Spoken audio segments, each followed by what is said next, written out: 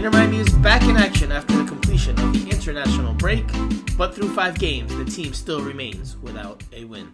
Hello everybody and welcome back to Miami Total Football Radio, or as you may call it, because we certainly do, Miami Total Football Radio, the number one and most listened to podcast on all things Inter Miami, a podcast that, as you may have heard, has been listened to in more than 50 countries.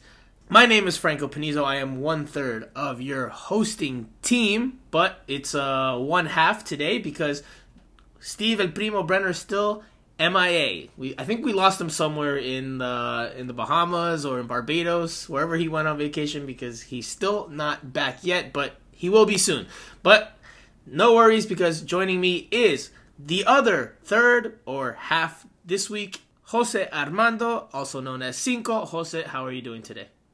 I'm doing good, and I can confirm that El Primo is back in South Florida. I was working with him for the last 2 weeks at the Miami Open. We had a lot of fun there. So I don't know where he's at right now, but yeah, I'm doing good. Obviously, I think we're all waiting for a podcast in which we are a little bit more happy or optimistic about how things are going for Inter Miami. Unfortunately, not the case this time. Maybe that is what Steve is waiting for.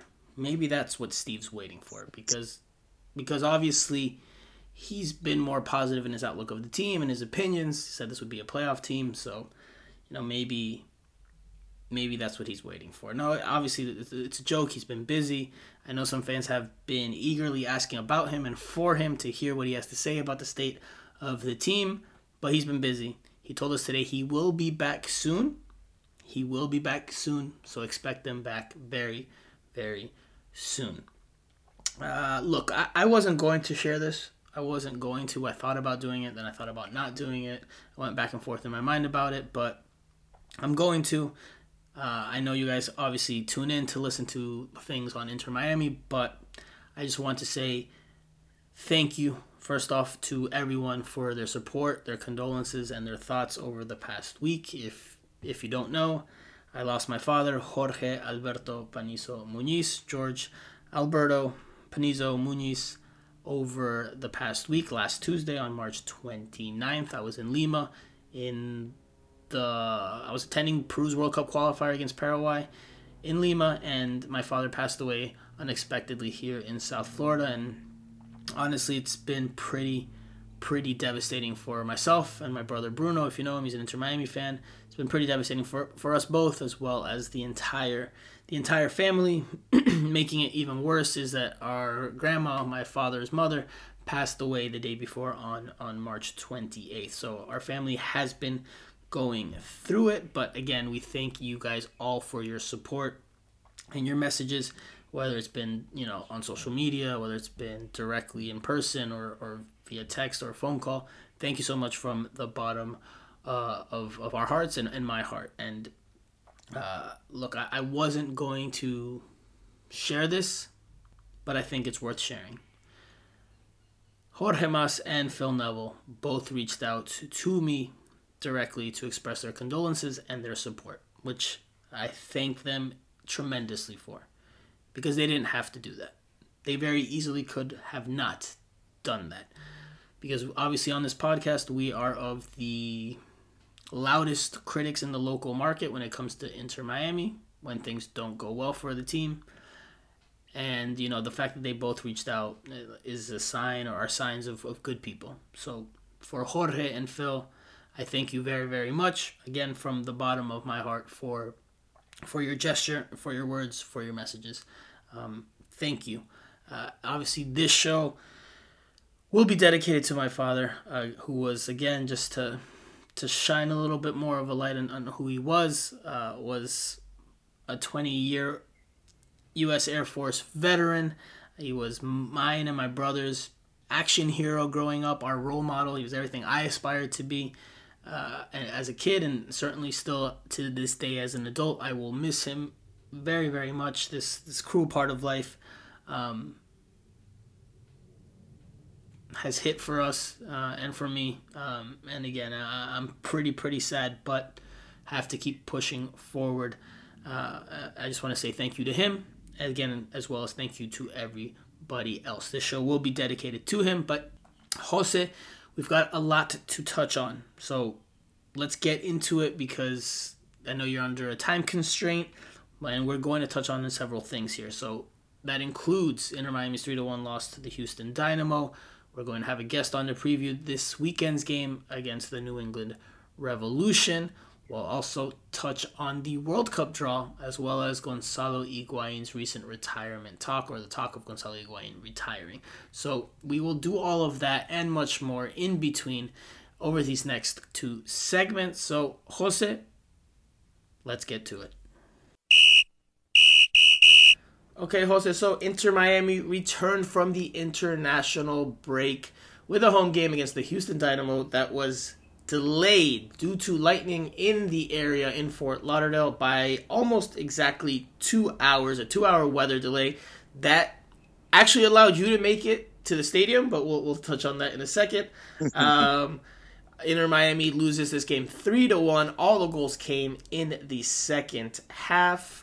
Former Fort Lauderdale striker Fafa Picault scored a brace, goals in the 57th and 93rd minutes, and Darwin Quintero scored in the 49th. He opened the scoring for the Houston Dynamo. The lone goal for Inter Miami came from the penalty spot from Gonzalo Higuain in the 66th minute, so still no lead for Inter Miami in 2022. They still have yet to have a lead in a single game. But again, we'll touch on the attacking woes in a little bit. Jose, just to start, what was your biggest takeaway from this loss? Oh, and before you give me that, I forgot to lay out the formation. Inter Miami came out in a 4-3-3. Nick Marsman was in goal, making his first appearance of the season. Your defense from right to left were DeAndre Yedlin, Damian Lowe, Christopher McVeigh, and Noah Allen. Your midfield three were Jean Mota, Gregory, and Robert Taylor. And up top, you had Ariel Lassiter, Gonzalo Higuain as the 9, and Robbie Robinson with his first start of the year on the left flank. So that was Inter Miami starting group. Jose, what were your biggest takeaways, or what was the biggest takeaway that you took from this game? Well, listen, I don't know if there's one thing that we can point at. I mean, there's some progress, I guess, when you look at the stats in terms of shots, and that's something that Phil talked about in the post-match press conference. But, a few weeks ago, I had the idea that, and I mentioned it on the podcast, that I felt like Phil was in control because of the way he was able to switch formations. He did it within a game, in halftime. And he has been switching formations. So I thought he was in control. And I remember you not opposing to that, but, you were just not sure about it. Now that a few weeks have gone by, I'm concerned that players are not believing right now. And I think that's my takeaway. And I've been thinking about this, and I wonder if if we're thinking differently, if I'm thinking differently, if Inter Miami scores 2 early goals over the weekend and you have a different outcome. But as of right now, it makes me feel like the players are not buying into this. And maybe Why? Like what did you see on Saturday that made you think that? I don't know. I feel like, that the team never responds. Right? When they go down, I don't feel like there's that sense of urgency, and it should be for this team. Phil Neville did say that after the game, that the team is a bit fragile right now given the circumstance, because they haven't won, and when they go down, it is a bit of a blow. So the team is fragile. That's the word you use, fragile, in that way. So that has happened. I mean, like for a year and 5 games right now. They never come back. They don't have this team. When you drop a game, like the one they did in Austin, like the ones they did last year against New England, I don't see that response from the team. I don't see that sense of urgency, and it's really hard to tell when you're not there every single day during training. But I'm just concerned about that part of the game. I want to see the players a little bit more into what Phil is trying to do. But if they don't believe in it, then it's gonna be really hard. So for me, the biggest takeaway, although I do think that's very notable, not only what happened on the field, but Phil Neville after the game saying that the team is in a fragile state right now. For me, the biggest takeaway is, and maybe this is not a surprise to anyone, but this team just isn't very good.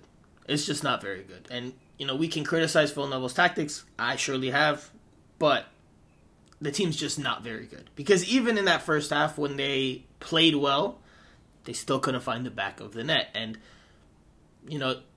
yes, they needed more chances in the penalty area because they took 22 shots, 5 were on target over the course of the 90 minutes, but not many were very clear-cut opportunities that tested the goalkeeper, right? So, the Dynamo goalkeeper, Steve Clark. So, yes, you could point to Phil Neville's tactics and you could criticize it, again, surely, but the team also the players also have to do their part, and players didn't put shots on target from some half decent looks that that you'd expect them to put on target. I recall one from Robert Taylor in the first half where they set him up at the top of the 18 and he pushes it wide with his right foot. I mean, you have to put that one on frame. Phil Neville can't go out there and shoot that and take that shot. So, the players also haven't performed well enough. And again, look in the second half. The game is scoreless, and then some defensive mistakes lead to a goal. It's 1-0. Okay, you can go down in a game. That's perfectly normal. But then Inter Miami shoots itself in the foot with a self-inflicted wound. It was just a mistake from Nick Marsman and Damian Lowe. Miscommunication. Nick Marsman comes out to get the ball. Damian Lowe doesn't move out of the way in time. Marsman spills it. He tries to recover it, and that leads to a penalty kick. That makes it 2-0. So this team just isn't very good overall. And we kind of said that we did say that. We didn't kind of say it. We said that, or at least I said that in preseason, that I wasn't convinced by this roster. That it could be hungrier, it could be younger, it could be more athletic, it could be more together, but that it's just still not full of much talent. Franco, but they showed a lot more in the first. You remember the first game? They had energy. I mean, it's okay if if you don't have enough talent. But they didn't. To me, they didn't look bad, Jose, in the first half. And I know when we sat there in the press box, you sat next to me. You weren't very pleased with the first half. At least you were muttering some things there, and you were shaking your head. I wasn't really sure what you were saying, but it didn't sound like you were too pleased with the first half. After the first 11 minutes, I didn't mind the first half. After the first 11 minutes, there's no intensity, and look, to your point, Phil has tried different formations. I think he's found the one he's going to go with for a bit, though. I think this is the one. Well, if this is the one, fine. But, this is why I'm thinking the players are not buying into it. Because you try different formations and you have the same outcome. So, listen, I will go back to one thing that, we have talked about a lot in the pod. And it's Higuain. The positioning for him, that's very important. Very important. He played as a 9 this time, though. He played as a 9. We said on the last pod 2 weeks ago. He dropped a lot. He dropped back a lot. But he was there, but he was more of a 9 this time. More of a 9. And you can see that. You can see that in the numbers. He had the least amount of touches of the field players. And that's because he was serving as more as the 9. He was waiting for the ball to come to him. Yes, he dropped at times, but he was more of the spear of the attack, or the spearhead of the attack. He was more of a traditional number 9 in this one, although yes, I acknowledge and admit that he did drop. But we asked to see him more in the box, and in this game we saw him more in the box than we had seen in recent games, in my analysis. No, physically presence inside the box is one thing. With the ball is another thing, which is, of course, you want to have him with the ball, or at least have opportunities. But how many times did Robbie Robinson push through the left and Pipita Higuain was not inside the box, or at least did not get the ball? Because then again, Robinson, he's a good 1v1 player, but it's just not working right now. I mean, it's the first game for him, so I'm not gonna go all out on him. He didn't like your question post game, huh? And he did not like your question. He was like, I don't know what you're talking about. He didn't like my question, but that's the reality. I'm sure after watching video, he's gonna realize that's. I mean, he went all night long on 1v1 battles and did exactly the same thing over and over and over again. It was hard to watch from the press box. Let's be honest about it. Hey, look, listen. Since the first game I saw Robbie Robinson in, I have not been fully sold on him as a player in MLS. I will be honest about that, as I always am. But in this game, I like what he brought to the team. In this game, I like what he added because he helped penetrate into that final third a bit more than we've seen from this team. And they looked more threatening in that first half. In large part because of him. In large part because of the way he went down the left, took on players one-on-one.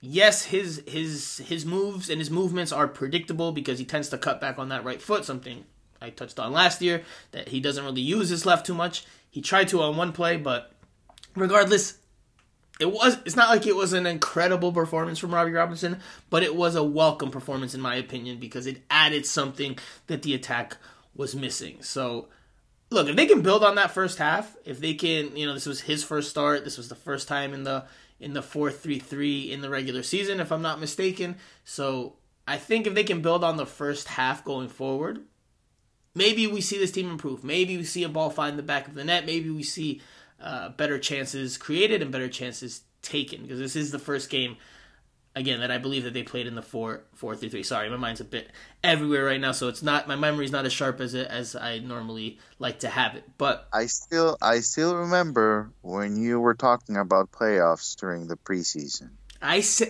remember, and I told you, take your time. Take your time. This is not gonna we predicted together with El Primo. Because that's where the bar is. That's where the bar is, and that's where the team has said the bar is for them. That's where they will measure that's where they will define their season and whether it was successful or not, is whether they make the playoffs or not. It's not about. We both agreed in our preseason predictions or in our season predictions that they won't make the playoffs. That we don't think they're going to make the playoffs. Steven Primo Brenner did. He said 6th place, and we both said 10th or 9th, something along those lines. So I don't think they're making the playoffs. I brought up the subject and said playoffs is their bar because that's what they have said. And that's where they will measure themselves. They're not talking about a championship now, but they have and they will measure themselves to the playoff as a standard. So that's where I was coming from with that. I don't think this team's a playoff team. I don't. The way it's constructed today and the way things are looking, I mean, I just don't see a playoff team here. But Jose, this is going back to the performance. Was it a good performance, a bad performance, or somewhere in between? I don't think that was good. I don't think that was good. I mean, you can look at stats and tell me so many things about it, but from what I saw, I don't think it was good. I don't think you're going to win games like that, because, I mean, if you play one good half, that means nothing if in the second half the other team destroys you and you have no energy and you have mistakes in the back. I mean, you can score very easily 2 goals early and then get scored on in the second half 3 times, and that's it. And then you're going to be thinking about the first half and, it's a moral victory and all that. But no, I don't think it was good enough. I don't think it was good enough. And especially, when you're playing at home, when you have a rain delay, you see the amount of fans that stayed and watched. I think you need to have a sense of responsibility of people staying late and watching the game. So, no, I don't think that was good. It was better, but I agree with you that it was not good enough. And it wasn't good. Because even in the first half when Inter Miami looked okay, it looked pretty decent. The first half on balance, on a scale, I would say is acceptable. Because they did create chances. They looked like the aggressor, the protagonist. They look more threatening. But That came after first 11 minutes in which they gave up 3 very good looks that the Dynamo did not put away. So, Inter Miami, Phil Neville, Damian Lowe yesterday at practice, they've talked about we had 22 shots and we were the more dangerous team. Damian Lowe even said that he thought the Inter Miami was the better team. But the Dynamo had 3 very clear-cut opportunities in those first 11 minutes. Nick Marsman came up with 2 big saves, including one in the 44th second of the match to keep it level. And then Fafa Picault put an open header from around 7 yards out over the crossbar. So if you want to look at Inter Miami and say, yes, they could have scored some chances in that first half, well, then you also have to look at those first 3 chances that the Dynamo had and say, well, they could have also scored those chances. So on level terms in that first half, I think it was a fair first half, first 45 minutes. But again, Inter Miami's performance in those opening 45 minutes for me were acceptable. The performance was acceptable. Now, in the second half, didn't see much of the same from Inter Miami. This time they gave up an early goal 4 minutes into the second half, and they didn't really muster the same type of energy and still didn't muster the same type of threatening play that we saw in the first half. Yes, they get a goal off of a penalty kick, and Gonzalo Higuain scores it for his second of the season, but just didn't see the same type of level of play and performance level in that second half. So I agree that the outlook still isn't great. But that's why I think if Phil Neville is working on anything this week, he's looking at that first half and he's showing them film of that first half and trying to get them to build on that. Yes, they'll probably try to correct their mistakes from the second half, but I think they'll harp on the first half, try to build on the positives that the team showed, because there were some positives. I know you're not too sold, but I do think there were some positives in those opening 45 minutes. I like the formation. That's where I was going next. Jose, the system, the 4-3-3. Is this the look you think Phil Neville will go with for the next few games or for the short-term future? Because we touched on it a couple weeks ago, and we did plan to have a pod last week to preview the Houston Dynamo game, but obviously circumstance did not allow for that to happen. But anyway, a couple weeks ago we said, and I said I thought the 4-4-2 was done and dusted for the time being. I thought that Phil Neville would change it. He did. He goes to the 4-3-3. Is this the look that we see going forward from Inter Miami? Yeah, I think, this is... I like the formation. I like the formation as long as we stay away from the 5-man back line. I think, things will get better. I mean, you have to score, right? You have scored, 3 goals and 2 penalties? Right. You have 1 goal from the run of play, which is concerning. Yeah, it's very concerning. So I think you keep the formation. I still think they need a player. They need to bring in a player whenever it's possible, whenever that is possible, because I think the team is struggling with the build-up, and you need to have Pipita inside the box again. I mean, I keep saying that, but I feel like that's the way to go. He needs to score more goals for this team, and not from the penalty spot. And the only way that he's going to score if he's inside the box. With the 4-3-3 formation, there were times where he was in the box, though. There were times where he was in the box and he didn't get the ball. And I think that also impacts his confidence levels and his belief in the team. There was that one play in the first half where Robbie Robinson decides to take it on himself as opposed to pass to Higuain, and the shot gets deflected out for a corner kick, if I'm not mistaken. And I think that plays like that impact his psyche and his way of delivering on the field and in terms of being in the box and whatnot. Because again, he did not get a lot of touches in this game. Finished with the least amount for an Inter Miami starting field players. So that was exactly my point, right? Because I was about to mention, players like Robert Taylor, another player that's prone to 1v1. Maybe it's time. He needs more time. But as of right now, I don't see a connection between Robert Taylor and any of his teammates. I just don't see it. Like I saw it early between Ari Lassiter and Pipita. I saw that early on. I don't see it right now with Robert Taylor. And then John Mota and Gregory, if you're asking from them to be good defensively, to recover the ball, and then to work in the build-up, you're asking a lot from them. So I think they need to find that connection between. They still need to find that Fede Wayne. So You know, you want a 10. You want a number 10.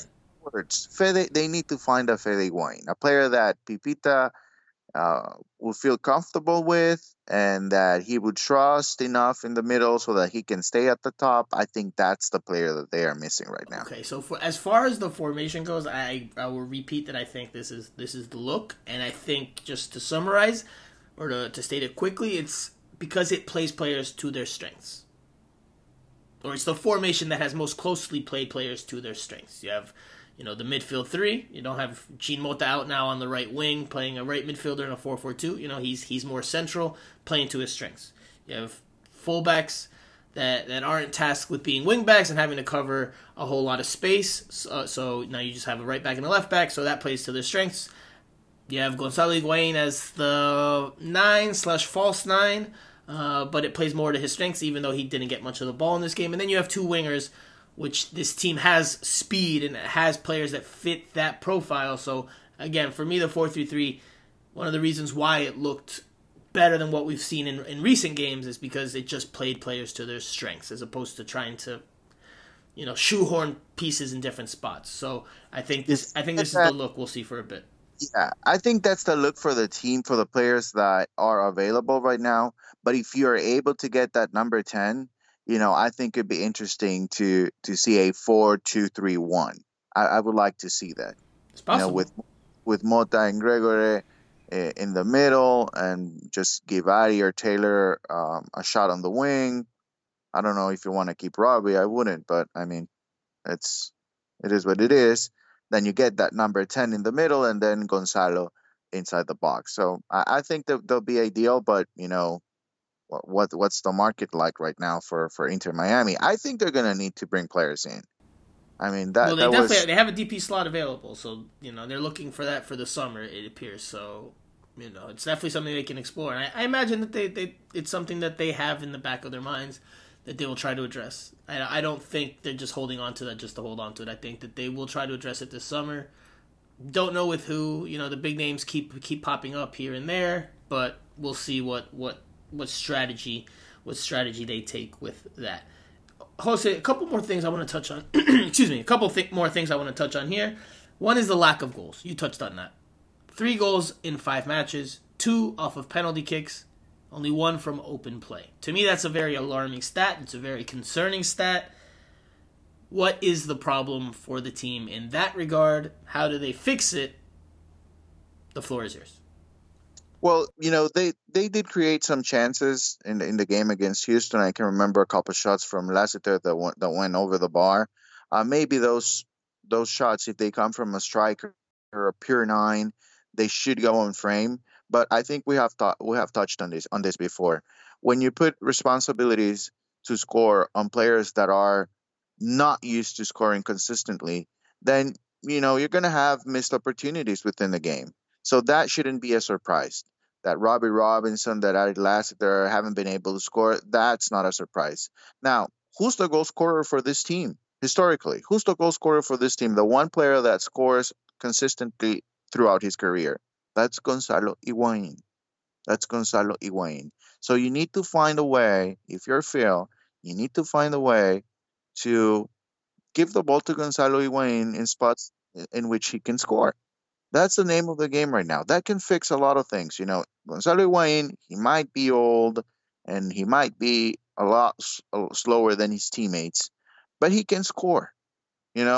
He's not going to be able to outrun Ari Lassiter, but if you give an opportunity, 10 chances for Ari Lassiter inside the box, he's going to miss 7.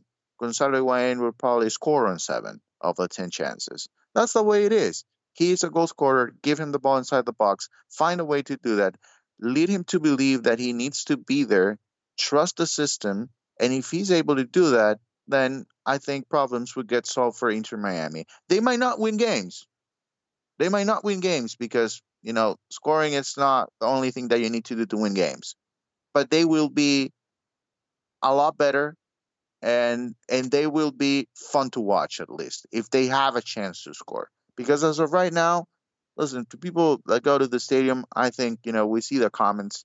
It's not a lot of fun to watch Inter Miami right now. And we heard the frustration from the fans afterwards with the boos at the final whistle, and after the final whistle, fans clearly are frustrated with the lack of results and the overall performances. So something that Inter Miami needs to try to address as soon as possible. As for the attack, look, I agree with you that having Higuain more in the box would be a plus, but I think the problem comes more into the belief that the team has in itself.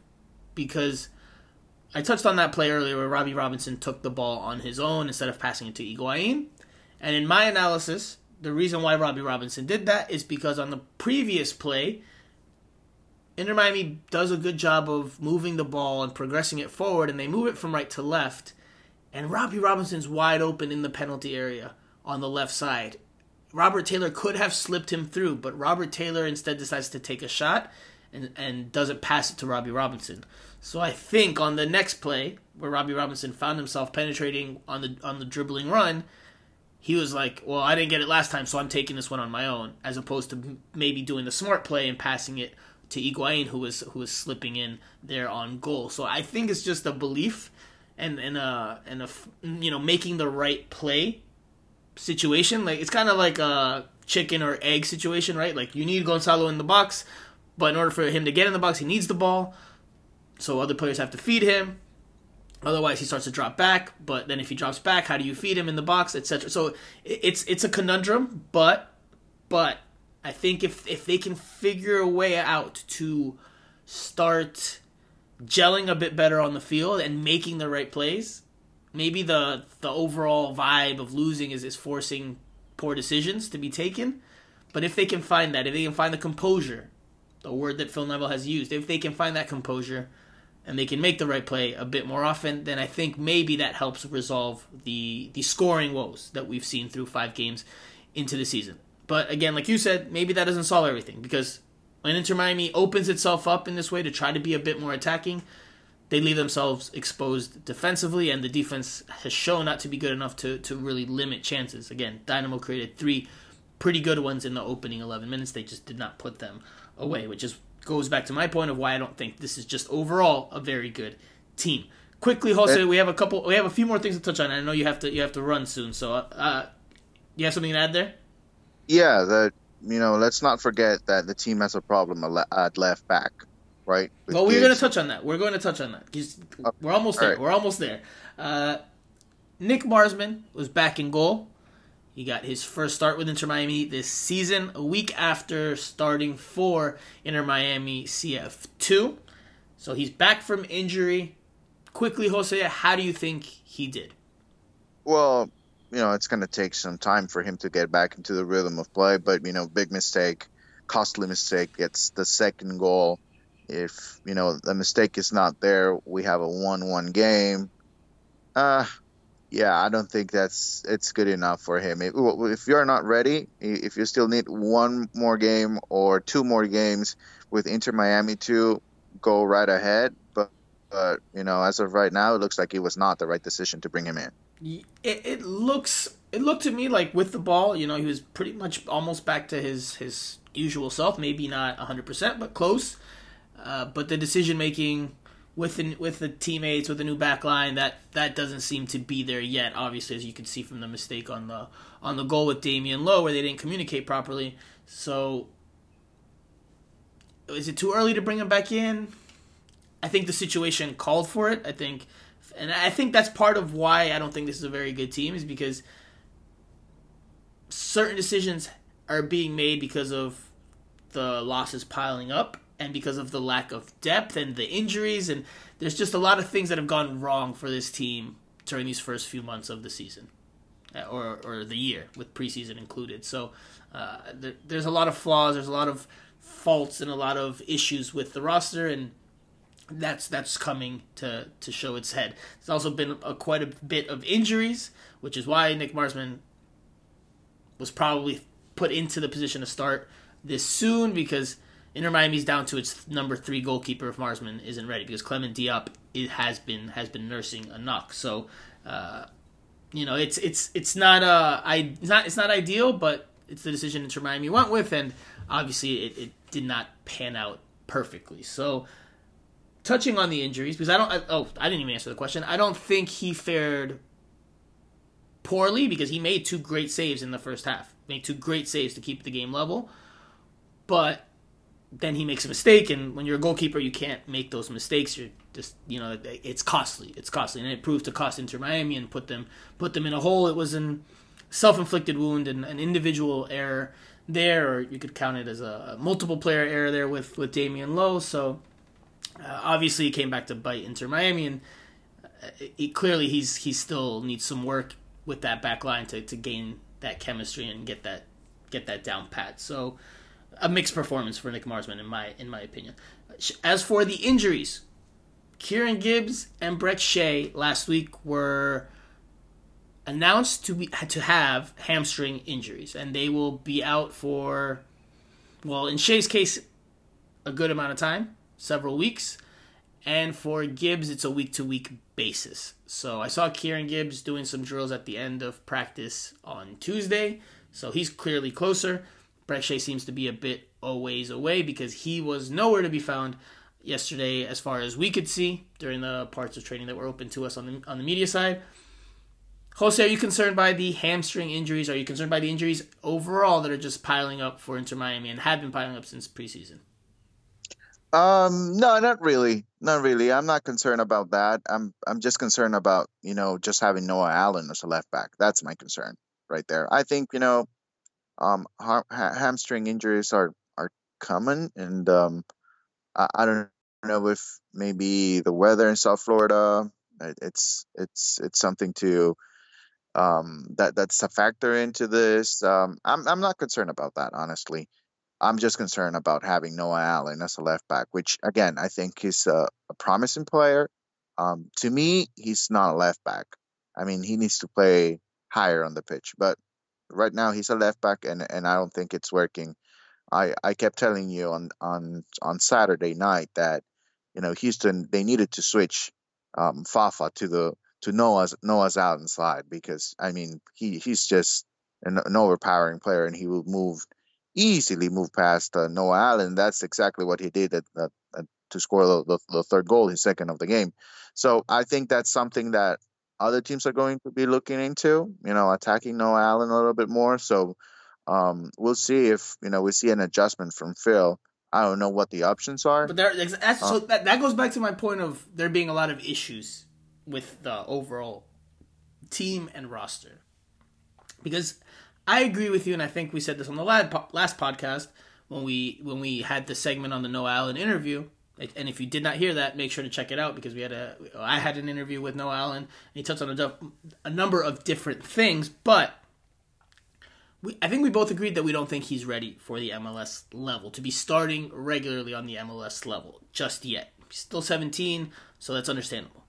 But he's starting games because of injuries to the first choice left backs, or the left backs that are ahead of him on the depth chart, and those are Brek Shea, Kieran Gibbs, and Joevin Jones. All three are recovering from injuries. And all three are older players, veteran players. So true. It's like Inter Miami in general as a whole isn't in a great place. They've signed older players that aren't holding up. They're signing other players that aren't performing. It's just not a great state right now. So it's not completely let's just say that it's not completely unexpected that Kieran Gibbs, Brek Shea, and Joevin Jones are injured. Well, Joevin Jones' injury came off of just a freak moment, a freak play last year, and he suffered a ligament injury. Right, but that has happened. Not the ligament injury, but those are players that.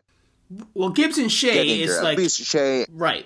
Gibbs and Shea have been injured quite a bit over their time with Inter Miami. And estamos jugando con el periódico del lunes, right? You look at at Monday's newspaper, and it's hindsight's 2020, but those are concerns when you sign veteran players. Are they going to be able to hold up, especially if they've been showing some injury issues before their arrival? So, it was like Ryan Shawcross, for example. I don't think many people were surprised when he lost most of last season with an injury after coming off of 2 years without playing all that much because of health reasons. So there's look, it's not Noah Allen's fault that he's not ready. He's 17 years old. He's just not ready for the MLS level, but he's being put in the position and thrown out there because there's nobody else. There's nobody else right now. So it's a tough situation overall for Inter Miami there, but obviously maybe they could have made better decisions with regards to that left back spot. But that's just one small sign. Quickly touching on other injuries, Victor Ulloa and Clement Diop were both seen at practice on Tuesday. Ulloa we haven't seen for a couple of months since he suffered an injury in preseason in that game against, I believe it was Columbus, the first game of the Carolina Challenge Cup.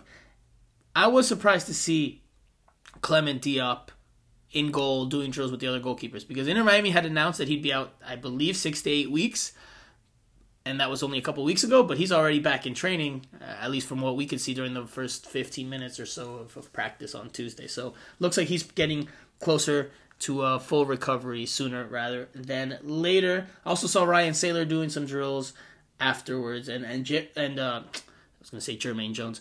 Joevin Jones has done some team practice, has done some team drills. I don't know if he's ready for 100% action or resumption of action, but he's getting close as well. Last thing I want to touch on this segment, Jose, with you, is Gonzalo Higuain's retirement talk. His dad said on an Argentine TV show on Monday that Gonzalo Higuain had told him that he planned to retire at the end of the season. Gonzalo Higuain on Tuesday to us here in South Florida told us that there was a misunderstanding there, that he has not communicated that when he does communicate it, he'll be the first one to tell everybody publicly. Let's listen to what Gonzalo Higuain said. It's in Spanish, so if you don't speak Spanish, you don't understand Spanish, I just quickly summarized it for you, but let's listen to what he said. No, fue un malentendido que tuvo él para conmigo. Yo en ningún momento le dije el retiro, se expresó mal, bueno, puede pasar, pero nada tiene que ver con la realidad. Yo estoy enfocado en el club, en cumplir el contrato, y llegado el momento, si se llega a tomar esa decisión, voy a ser yo el que la comunique, nada más que yo. Lo que puedan decir, en este caso mi papá o otras personas, no tiene nada que ver con lo que puedo decir yo. Así que llegado el momento, seré yo el primero en comunicarlo, el primero en decirlo, pero ahora mismo tengo la cabeza en este club y en cumplir el contrato. ¿Es algo que pasa por la mente de Gonzalo Higuaín? Obviamente está cerca de dejar de jugar, pero no es lo que tengo ahora en mi cabeza. En mi cabeza tengo, como te digo, cumplir lo que me queda de contrato, y a fin de año se verá cómo me siento. Me sentaré con el club y veremos qué es la mejor decisión, pero mi decisión es enfocarme en hacer una gran temporada este año. Ahora bien. Así que nada, quería aclarar esto para que no haya más malo entendido. Llegado el momento, seré yo el primero en comunicarlo. Jose, what are your thoughts on that? What are your thoughts to close out this segment? What do you think about the overall state? Do you believe Gonzalo Higuain? Do you believe Jorge Higuain? What do you think there? Well, I'm sure there has been a conversation about it between the two of them. Maybe, Gonzalo was not pleased by the way, things were handled in terms of, the information getting out there, and not being him the one that would do a press conference or that have an interview or that announced that he'll be retiring. I think there are conversations, of course. Things are not going well right now for Gonzalo, and I think it's good for him to come out and talk about it, and the time will come for him to make that announcement, and I don't think it's right now. That conversation is not helpful to the team, and I know some fans have been joking about it and they were happy about the news, but I think Inter Miami needs Gonzalo Higuain as much as, you hate him when he gets mad on the field or he doesn't seem to be into it. I think the team needs him to score, needs him to be a starter, needs him to be the leader that he promised that he would be early on in the season. And so I think it's good that he came out and clarified things. But, conversation is there, I'm sure. And maybe around December, November, we're gonna confirm that these reports are true. I do believe that it could be time for him to retire, but as of right now, it's good for him to stay focused on the team. So I will say that what I think, and I think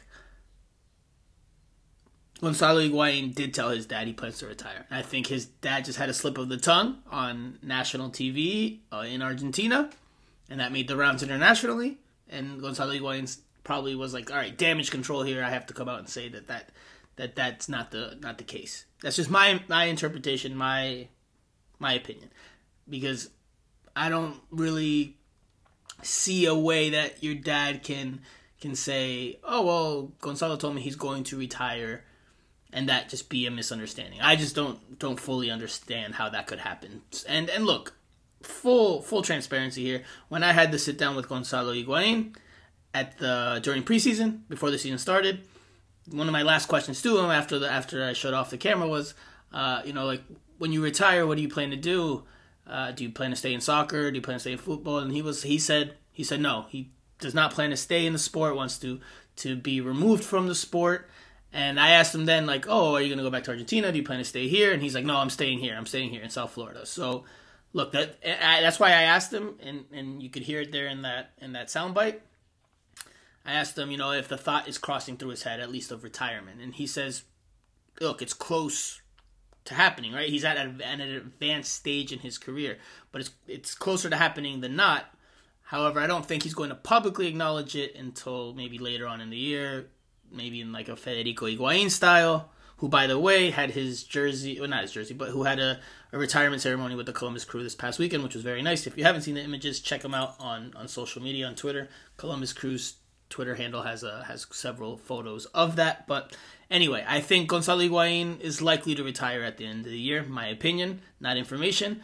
I think it's very possible, very probable. He's in the final year of his contract. There is a team option for 2023 on Inter Miami's behalf, but I just I don't see them taking that up. So I think he will likely retire at the end of 2022. But anyway, we've talked a bunch here in this first segment. Let's take a break. We'll come back and preview this weekend's game against the New England Revolution with Frank Dell'Apa, a longtime friend and a close follower of the Revolution. So we'll take a break, and we'll do that after this. Motivation is to deliver for them, because I think we've got the best fans, and that's what hurts us. It hurts me immensely when I hear them at the end disappointed. I feel that we deserve that, because I'm disappointed, but I feel their pain, because they deserve more.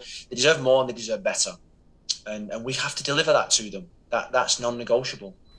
Okay, guys, it's that time of the week again here on Miami Total Football Radio, where we talk about the next game, which takes place on Saturday afternoon at 3 p.m. at DRV PNK Stadium in Fort Lauderdale. Inter Miami welcomes the New England Revolution to town, and joining us this week to preview the game is a Boston Globe reporter and an MLS/soccer/football OG. His name is Frank Dell'Apa. Frank, we go way, way back. So before I ask you how you're doing, I'm going to give you some stick because Italy did not make the World Cup yet again. Yeah, okay. I guess they deserve not to make it. So what can you say? I went back in the research. Italy's only lost like 11, I think, qualifiers in the history of World Cup qualifying, but they've been losing. They used to win when it counts. Now they lose when it counts. Yeah, but how are you? How's everything? Italy aside, because obviously you're of Italian descent, which is why I make the joke and take the little jab. But Frank, how are you, all things considered? Yeah, all good. All good. Thanks a lot. Good, Franco. Good. Glad to hear that, because obviously we go way back. There was a time where you were living in South Florida. Now you're back up in the frigid Northeast. Is the weather cold over there? Is it getting warmer? Are you thawing out? How's it going? Yeah, everybody's like, I saw guys wearing shorts and stuff because the temperature got into the 40s and stuff like that. So it's pretty good, but it's not like down there. So I think, Revolution will be forward to, getting into some warm weather Yeah, this no, weekend. it's like I know you know it because you've lived here. It's like when here it gets below 70 or 60, people start whipping out the winter boots or the big jackets. So it's funny in that way how polar opposite things are. But anyway, let's focus on the game. The New England Revolution come to South Florida. What can Inter Miami fans expect from this Revolution team? A Revolution team that has not gotten off to the greatest of starts in MLS play in 2022. Well, that's a good question because I think the Revolution is, I think they're kind of ready to start clicking, but they're going to be missing guys like Adam Buksa, who's, suspended with a red card last game, and Gustavo Bo is questionable. So I think they're kind of ready to get going, but they've been victimized by this really tough early schedule, which includes Champions and the bad weather and all that stuff, and so things have piled up. Whereas last year things went for them, this year a lot of things are going against them. Yeah. Now I was going to ask you that because obviously, if you've been around MLS for a long time, you know that teams that compete in the CONCACAF Champions League at the start of a MLS season, normally they tend to struggle in regular season play because they have so much focus on the international tournament. They have to, balance lineups, minutes. They don't want to overdo it with some of the players in terms of their workload. So, how much of these early season struggles do you just pin down to that scheduling, to having to compete in the Champions League? Because it's not like the team is off to a terrible start. It's 1 win, 1 draw, and 3 losses. 6 goals scored, 9 goals against. So, how much do you put it on having to balance that out for Bruce Arena and the team? Yeah, I think this is sort of par for the course for New England Revolution early in the season. Even if they're not in the Champions League, they struggle. Most of the games are away from home. They're not able to train outside. There's a lot of things go against them. So the Revolution always gets off to a slow start. Okay, last year was a huge exception. I never thought I'd see that in 26 or 27 years, whatever, where they would get off to a great start and win the Supporters' Shield. That's a one-off. Okay, this is more like it, really. So throw in the terrible weather that we've had, an early start to the schedule, earlier than ever, plus Champions League games. And it's piled up in the Revolution, and then they're just don't have the depth to deal with it, and things have gone against them. Yeah. Now, what kind of game should Inter Miami fans expect from the Revolution? Like, what type of style do you think Bruce Arena will have this Revolution team play? Will they look to hit on the counter? Will they look to boss possession? Obviously, it's still a very talented team, the Supporters' Shield winners of 2021. So there's still a lot of talent in that team. So what do you think we can expect from the New England Revolution on Saturday afternoon? Well, one thing about Bruce Arena, he's come here and just put in a high octane offense all the way. Plays with 2 strikers, outside backs. Everybody bombs forward, and that's why one reason why they led the league in scoring last year, home and away. So I would expect them to come down there and do the same thing, go through Carles Gil and just play forward. So Bruce might at some point say, let's kind of be a little judicious as far as advancing out of the back and kind of, keep it a little tight, because you've also got one of the keys to the Revolution's success last year was Matt Turner in goal. Right.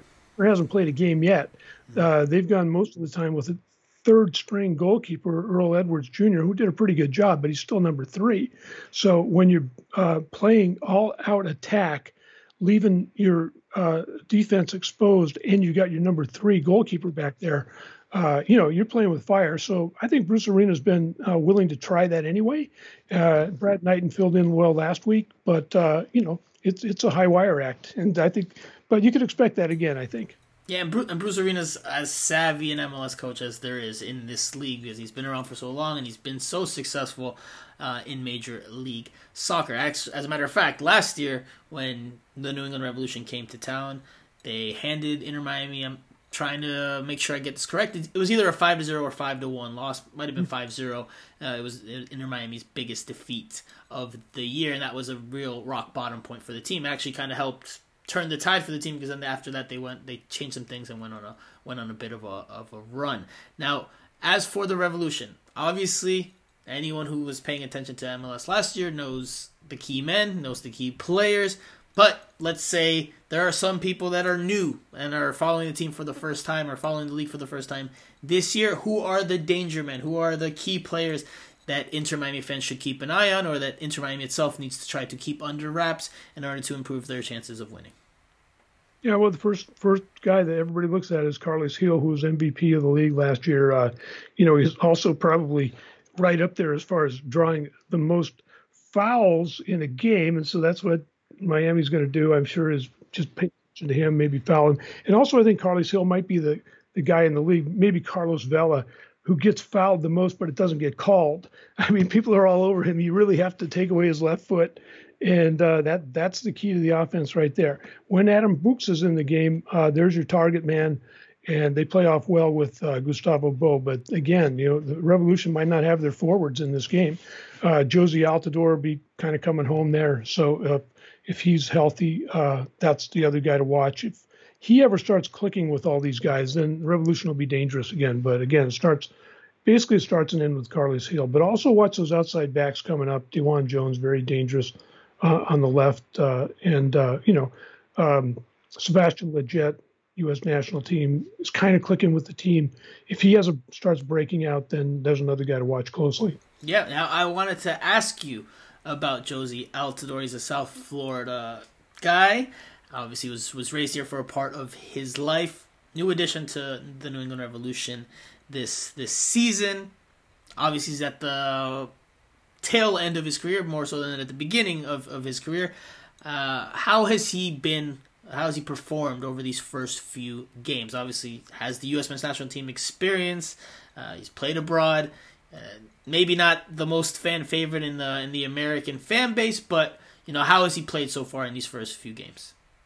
Yeah, Jozy's been fine. I don't think they want Jozy to be going 90 minutes though, and I think they wanted to ease him in. And but with the crowded schedule, suspensions, injuries, he's had to play a lot. And last game he came out at halftime with they're saying like a nagging injury. We're not sure how bad that was. So I think that's working against Jozy, the fact that if he could ease his way in. Look, the Revolution had two strikers last year, Buchsa and Bo, who, were really dependable. You don't really need a third guy. Bruce Arena thought that he could spot Jozy in and, really give him an option off the bench. To have to depend on Jozy now, I think early in the season is probably not what they planned. But yeah, Jozy, I mean, look, you'd rather have the guy on your team than against you, in my opinion. I've seen him with the Red Bulls in Toronto playing against the Revolution. He's a handful, right? He's a handful. And he still is. Yeah, so we'll see how it goes. Yeah, it's a homecoming for Jozy. Warm weather, playing on grass. If there's any chance he can go 70 minutes or 90, I'm sure that's the plan. Yeah, I'm sure if he's healthy enough to play, he will have family in attendance, family and friends, and of course, he'll be motivated in that way. Frank, what is the key to the game for the Revolution? What do you think the Revolution have to do, or what will they try to look to do in order to try to at least get a result, if not a victory, at DraftKings Stadium on Saturday afternoon? Well, again, you get Carlos Gil involved, and also, look, the Revolution believes that the best defense is a good offense. If they can bomb forward and just put the pressure on Miami, not really a high press. It's just basically everybody goes forward. You think in terms of we're attacking all the time, and that'll put total football. Well, yeah, sort of. Yeah, it's like you're just thinking, we're going forward. Yeah, it's sort of that. It is that. It's pretty direct. But with Carlos Gil as a number 10 that can just make everything happen. So I think that's the key. If he can get in the groove and everybody's going forward, it works out. They don't get caught too often in the back. Miami counterattacking. Then I think that's the key. I think that's what they're looking for. So we can expect the Revolution to try to dictate the tempo and have the ball. They're going to try to do that. So that's what you would imagine. Yeah, Revolution will act like they're the home team, basically. Okay. Going forward, it's a really kind of counterintuitive, but it worked for them. Listen, it's not a terrible game plan, especially against the Inter Miami, the state that Inter Miami is in right now. It hasn't been convincing all that much. And I'm going to finish on this note with you because, again, you've lived in South Florida and you have seen MLS evolve from before it was even an official league until what it is now. What do you think has gone wrong for Inter Miami from the outside, from your perspective, from your seat, from your analysis? What do you think? Where do you think the missteps have been, or what do you think needs to be corrected for this franchise to get on track and be the franchise that a lot of people think it can be? Because there is a lot of potential, obviously, down here in South Florida. No, there's huge potential in South Florida. Look, when the Miami Fusion was going, they didn't have huge crowds, but I was always impressed. This was back 20-some years ago, right? Yeah. The sophistication, the knowledge of the fans. They knew what they were watching, and they weren't going to buy anything that wasn't, high level, first rate. And I think that's sort of can work for Inter Miami now and against them, because I think they were on the right track. They had Diego Alonso, who's going to the World Cup with Uruguay right now. I thought they were kind of moving in that direction. I thought they maybe should just kind of stay in that direction. I'm not sure what the identity of the team is now. Right. So, but again, I think you've got a demanding fan base down there, and you've got to really, meet that. And it's not easy, but I think that the potential is through the roof. Whether that stadium's in Fort Lauderdale where it is now or Miami. You got great fans down there. So, but again, you've got to meet their expectations. Absolutely. And this past weekend, we heard boos at the final whistle because fans are not happy with this winless start. And we'll see if things improve on Saturday or if we hear more of those boo birds after the game against the New England Revolution. Frank, thank you so much for your time. We actually have a little challenge for you that was set up on the last podcast because this podcast is called Miami Total Football Radio. But I also, since we're in South Florida, I also call it Miami Total Football Radio. We roll the R's here as well. I'm going to ask you to try to say it in Spanish, if you can do it. I think you can do it. I have faith in you. Miami Football Radio. There we go. There we go. See, you didn't roll the R, but you got the pronunciation. You got the pronunciation down pat. By the way, before I let you go, how's Bruce treating you? How's Bruce treating the media? I know throughout his career in MLS, he's always been likes to give his little jab here and there. So how has he been? Has he calmed down now, or is he still the same, or has he gone even more full throttle now that he's older? No, Bruce is basically exactly the same as he was. But I'll tell you, if he gets going, he can give you tons of information. Not too many filters there. We found out a lot about Matt Turner's injury, which was a big mystery all along, and nobody was really letting on. He kind of get the lowdown on that last week. So if Bruce wants to tell, he's still a really good source. Yeah, awesome. Well, Frank, thank you again for the time. We really appreciate you coming on.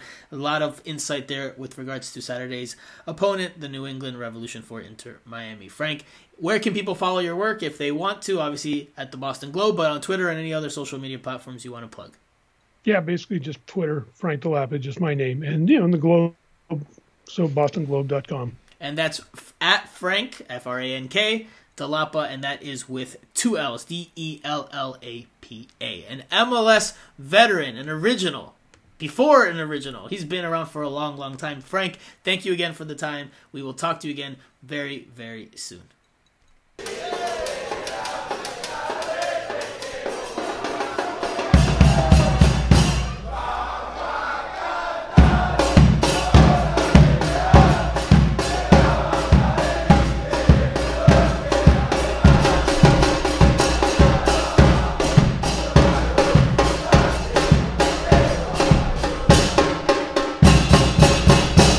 Alright guys, so before we finish out the show with our beloved Q&A session, Jose, let's talk about the World Cup draw. It's a World Cup year. I think we'd be remiss not to talk about the World Cup over the course of 2022. So let's just quickly go over the draw that happened last Friday.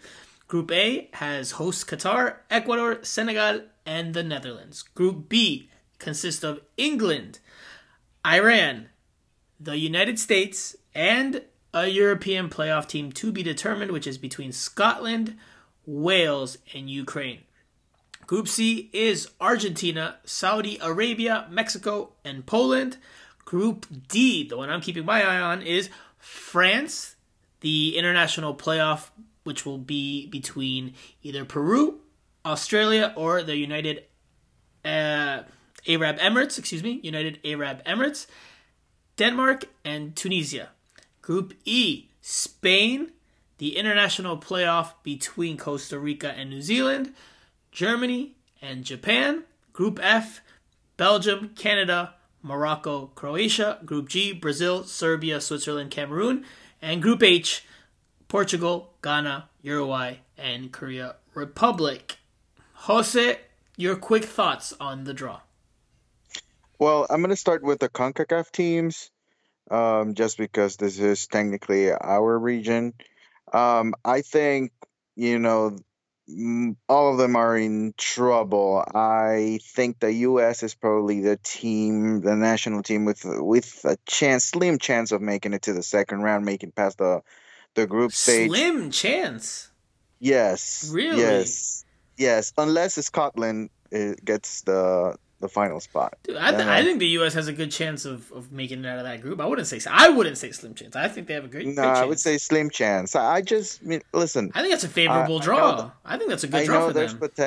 I know there's potential within the team, but when you go to the World Cup, it's another level. It's another level, and I don't think Greg Berhalter is a good enough coach to take this team far at that level. I think defensively, when you're forced to play defense, then you're going to struggle.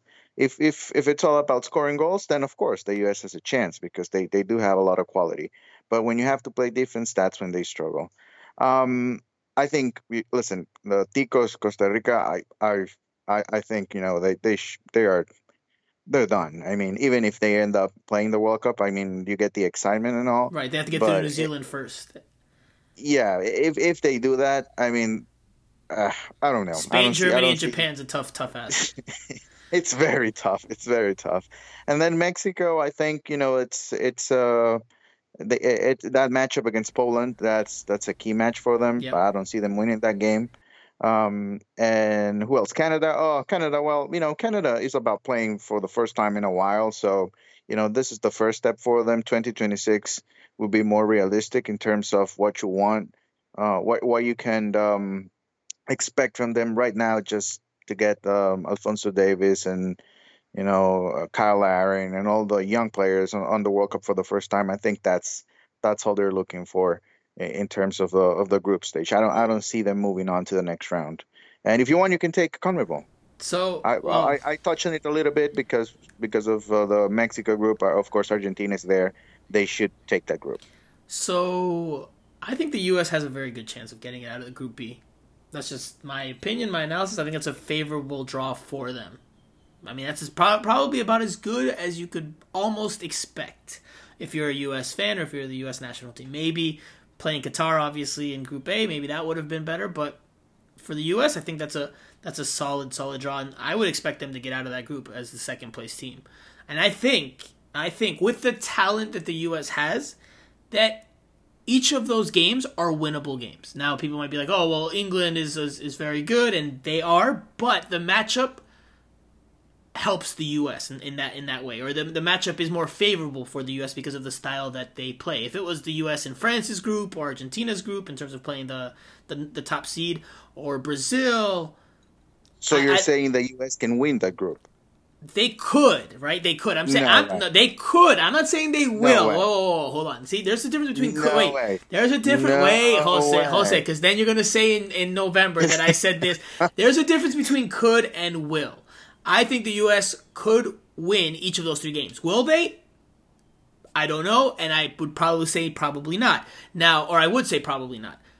Now, I agree. I share your concerns, and obviously the U.S. didn't have the most amazing qualifying campaign, and I think coaching... They qualified by goal differential, let me remind you that. So I think because of coaching and Greg Berhalter, also a young head coach on the international stage, I think that is the challenge that they will face. Will he be able to manage the games, the group stage games, in the best way? Similar to how we've said, Phil Neville's a young head coach here at the club level. Greg Berhalter's a young head coach on the international level, and there are questions about him, not just from you and I here talking about this for the first time on Miami Total Football Radio, but just in generally speaking from fans and from national media here in the United States, there are questions about Greg Berhalter. But I do think the U.S. has the talent to make it out of that group and to potentially win. If they have the ball, you're thinking That's very They don't very need the positive listen. thing. Counterattacking with They're Gio gonna have Reyna. possession. No. They're gonna create chances. I don't think the U.S. will have no. Everybody knows what the U.S. is all about. If the U.S. right? has possession, so, then they won't be playing well because that's when not, you that's go not the to U.S.'s that level, game. it's different. But that's not the U.S. Listen, the U.S.'s strength historically, and I would say even till now, as a national team, is the speed and athleticism and counterattacking, and now with this generation of players, one-on-one ability and finding space. Christian Pulisic, Gio Reyna, they're a possession-based team in CONCACAF because of the level of the opponents, or they can be, but at a higher level, they're not going to be a possession-based team. I don't see that with the team that they have. Then they have to be good defensively, right? They have to be good. And historically, that's what they've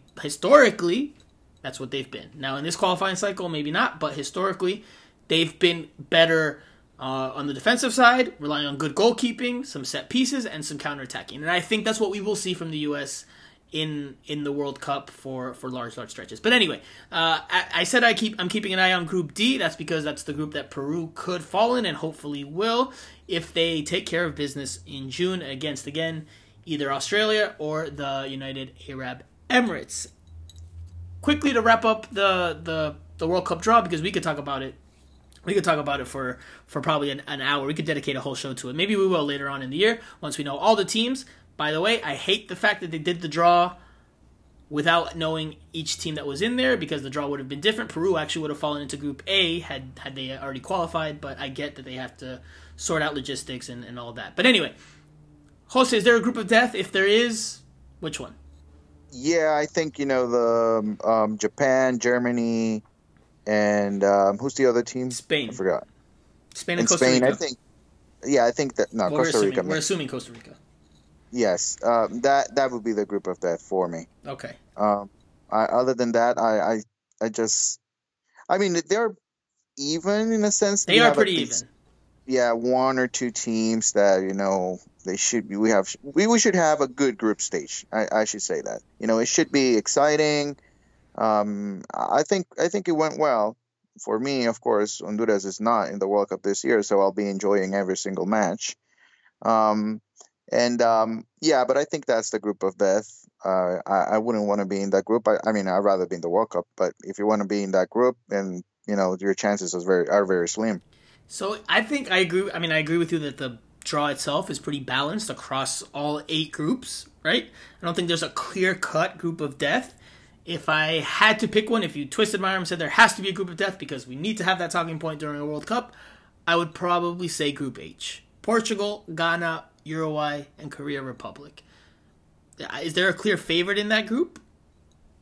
Diego Alonso's in there with Uruguay, so no, I'm just kidding. But is there a clear-cut favorite? I don't know. I don't think so. Portugal wasn't overly convincing in their qualifying campaign. Uruguay got in there late thanks to the introduction of Diego Alonso and some good results down the stretch.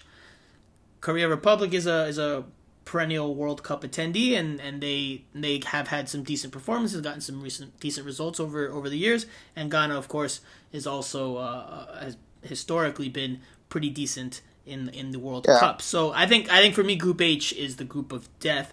Obviously, of course, for me, Group D. Group D is the one I'm keeping an eye on. I've said that this is the third time I think I'm saying it, but it's almost the exact same group that Peru had at the 2018 World Cup. Almost the exact same group, if Peru makes it. Because in 2018, Peru had France, Denmark, and Australia.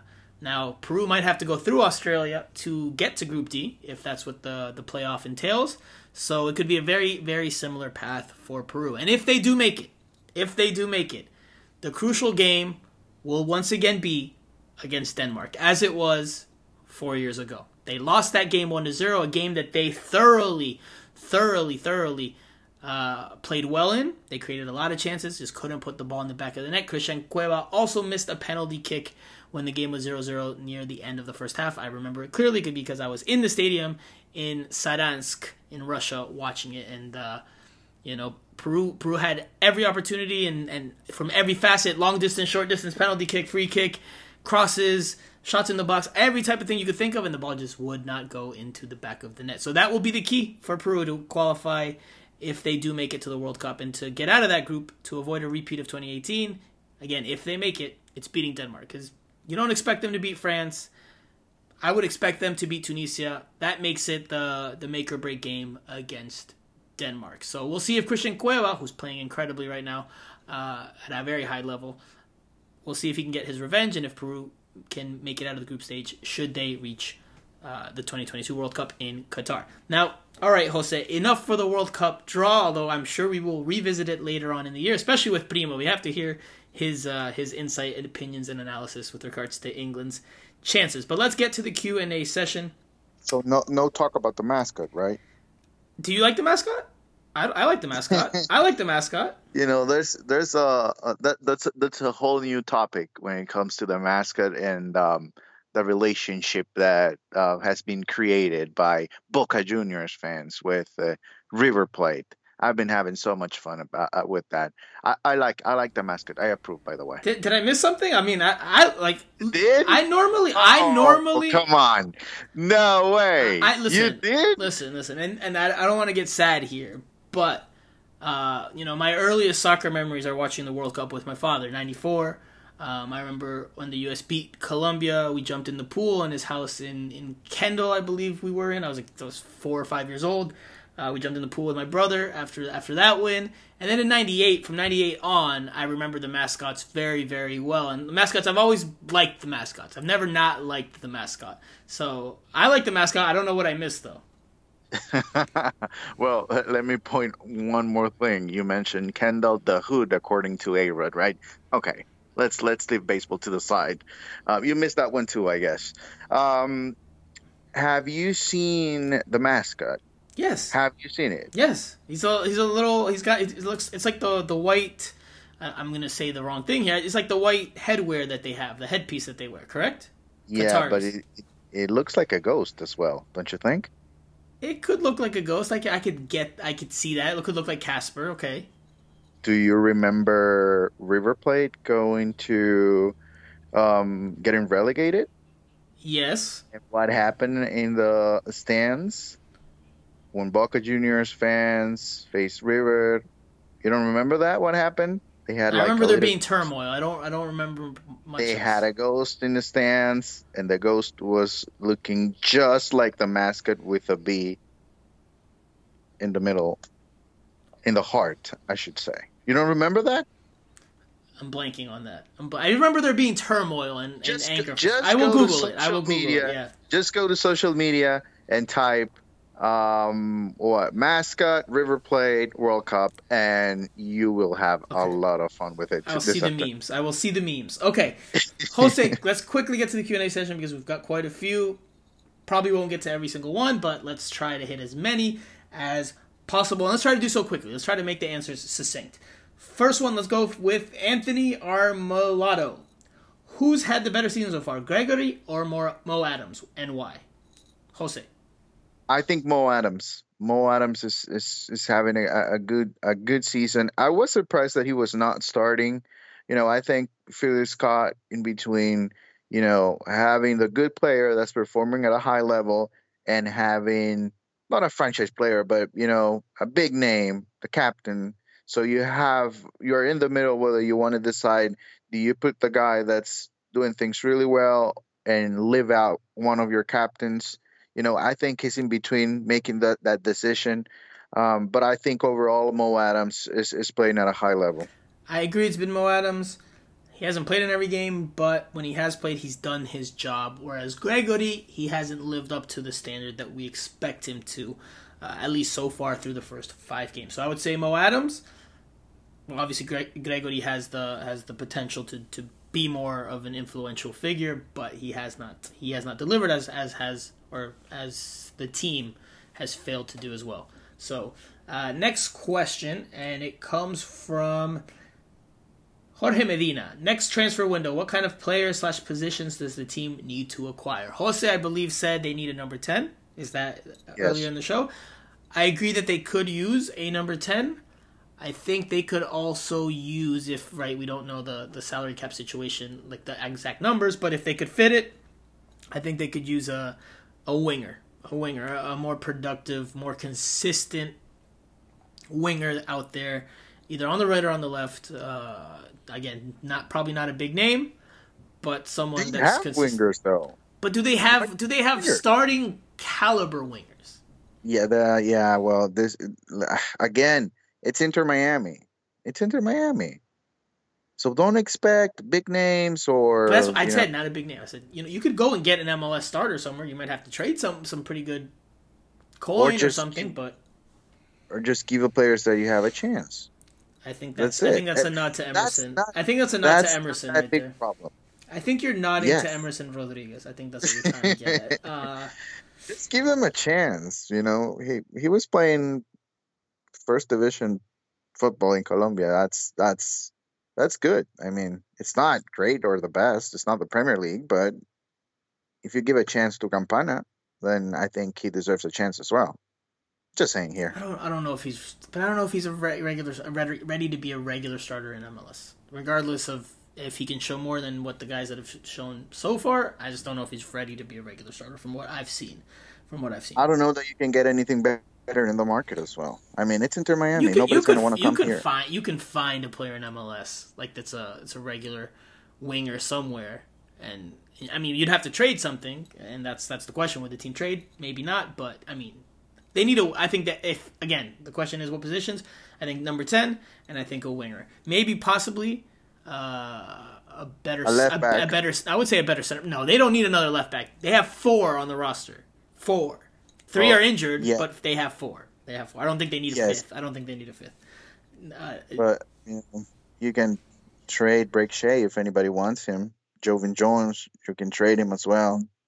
Kieran Gibbs, I mean, he needs to recover and prove that he can be there for the team consistently. If not, then you need a left back. I mean, you have 4 on the roster, but only 1 is available. But that won't be forever. That won't be forever.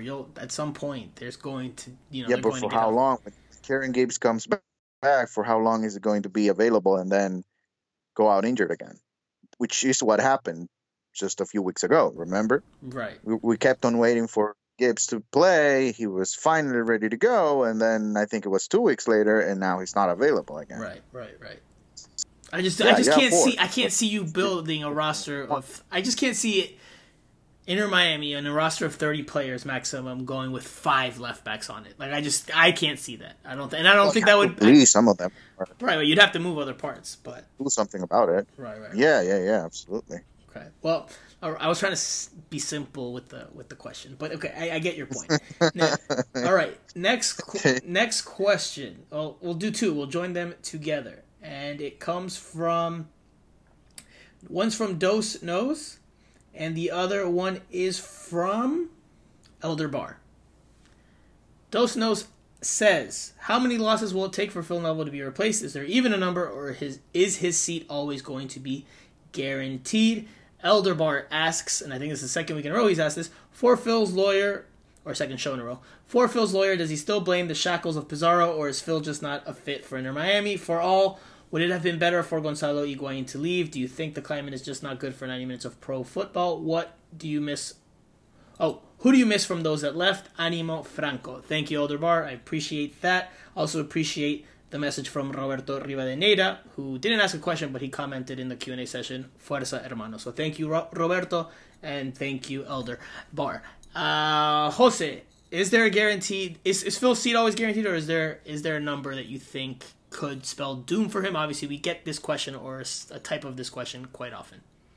Yes, well, I've mentioned before that I think if he's not able to win at least one of the first 10 games, that should be it. And but would that be it? The question is there a number? Is there a number? I've said no, and I will reiterate no while you think there. I don't think that there's a number. I mean, maybe if they lose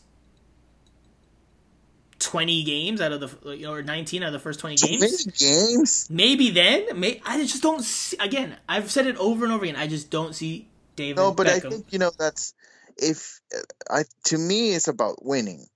So if you're not able to win one of the first 10 games, it's not about losing games because, there are so many excuses out there. The rain, we got an early red card, a penalty. There's so many excuses. But for you to win, how many games are you going to be able to win early on? The That's why schedule's not looking too favorable, though. it's not looking good. And now even Charlotte, which is for me the one shot that they had early on at winning, now Charlotte is looking a lot better. So its situation is complicated for Inter Miami. So again, I think first 10 games, if you don't win a game, that should be it. And the Open Cup situation as well. If you don't move past the second round, I think that would be the third round actually of the tournament. First game for Inter Miami, I think that could be trouble as well. That could be a lot of trouble for Phil. I think that's something that Inter Miami cannot allow to have, whether it's Miami United or Miami FC, win that game.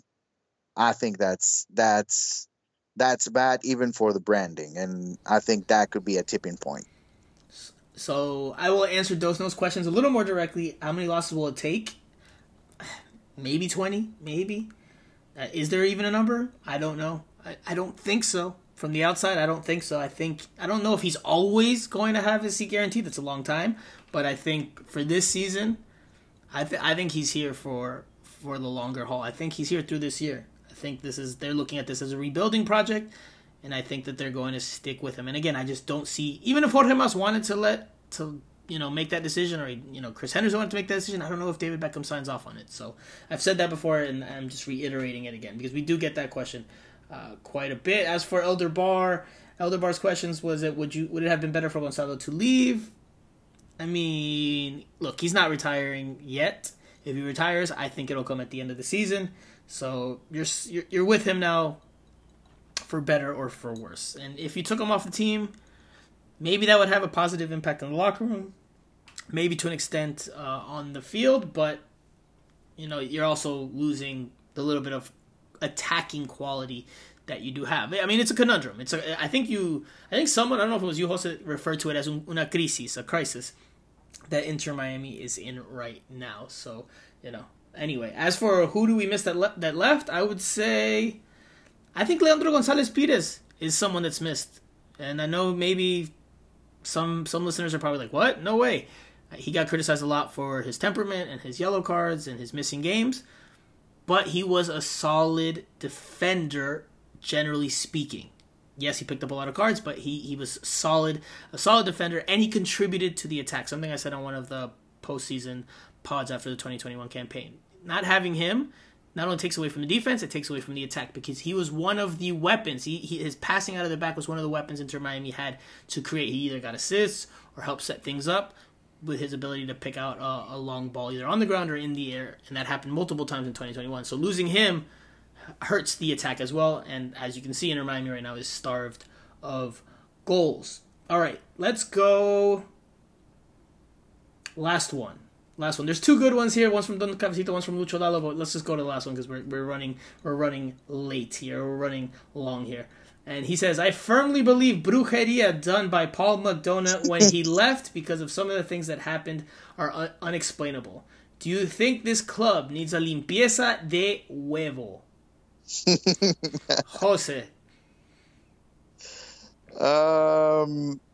Not yet. I'm not sold on the idea. I believe they need a 10 and they need people inside the box. That you're laughing a lot over there, bro. This is one of the first times I've laughed in a good bit. Yes, that was a lot of fun. That was a fun question. But yeah, no, not yet. Let's just give. I don't know if it's going to happen, but I want to give the team a chance to actually have Pipita played inside the box consistently. And if that doesn't work, then yes, I don't know who do we have to talk about that. Who's doing the limpieza? Who's doing the limpieza? I don't know. That's what I don't know.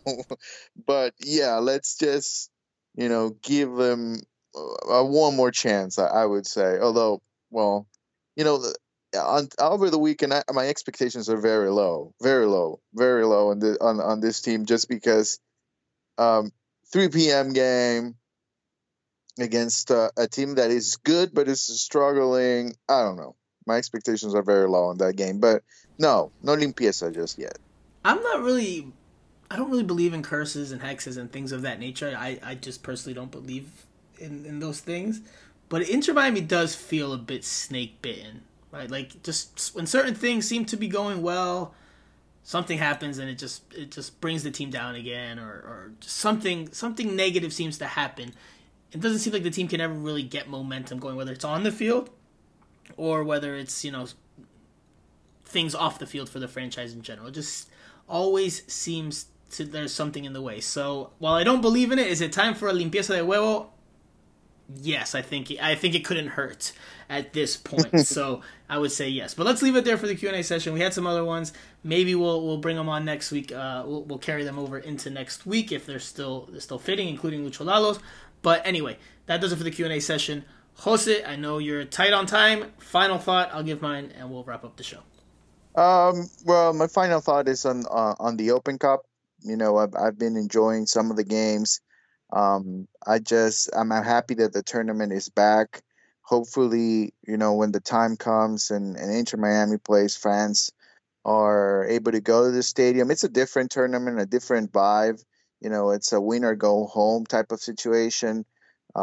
Maybe the one chance that Inter Miami will have this year to play a game like that. So, it's fun. It's a lot of fun. So hopefully we have a good matchup as well, whether it's Miami United or Miami FC. Trying to create some rivalries, although I think those two teams already have a sort of a Magic City Clásico. They played in 2018. They have played before. So, it's all good. It's all good and a lot of fun. And the beauty of the Open Cup is that, you only have to play at a high level or a good enough level for 90 minutes and anything can happen. So, that's my favorite tournament. So my final thought is on the U.S. Open Cup. Continue to enjoy. By the way, all the games are available online on ESPN. So, it's a lot of fun to watch. ESPN Plus. ESPN Plus. Yes. ESPN Plus. Okay. My final thought will be on how I started the show, and that is, Dad,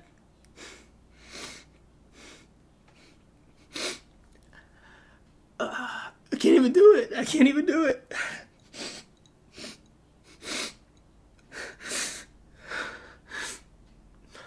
Thank you. I will miss you. I already miss you dearly.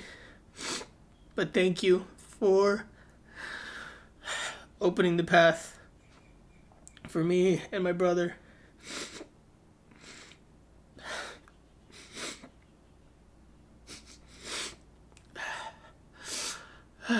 Okay. For bringing us here to this point. Came from Peru with my mom at a young age. Raised us here in the States. Served in the military. Bounced around the world to help provide a good life for us. And I thank you. I cherish the memories we had. And I will cherish them until my last day. I look back fondly on our memories. You were always a good dad. Always a good dad. I can only express my gratitude to you, and I hope we made you proud, especially me. I hope, as your oldest son,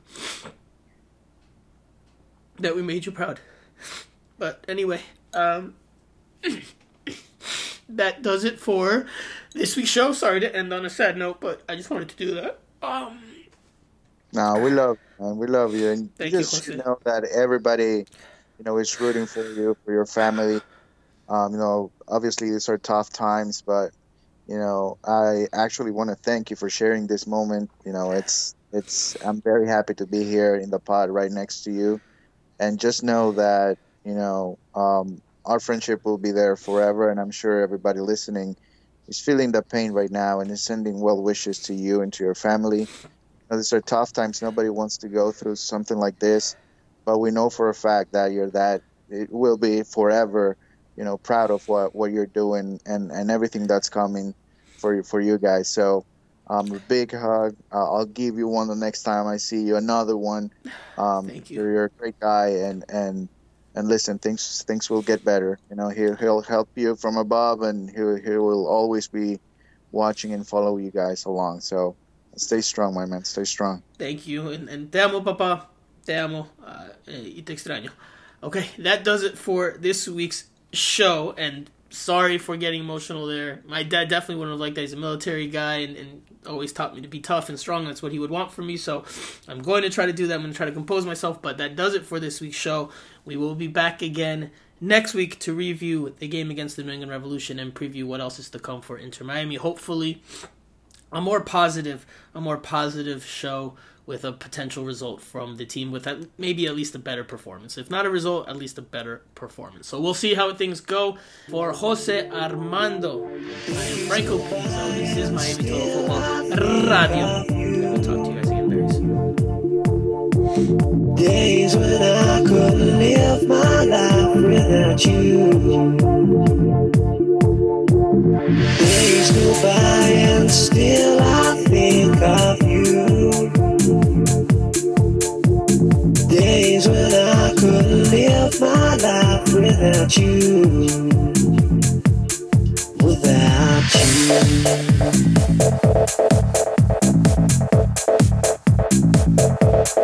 Without you.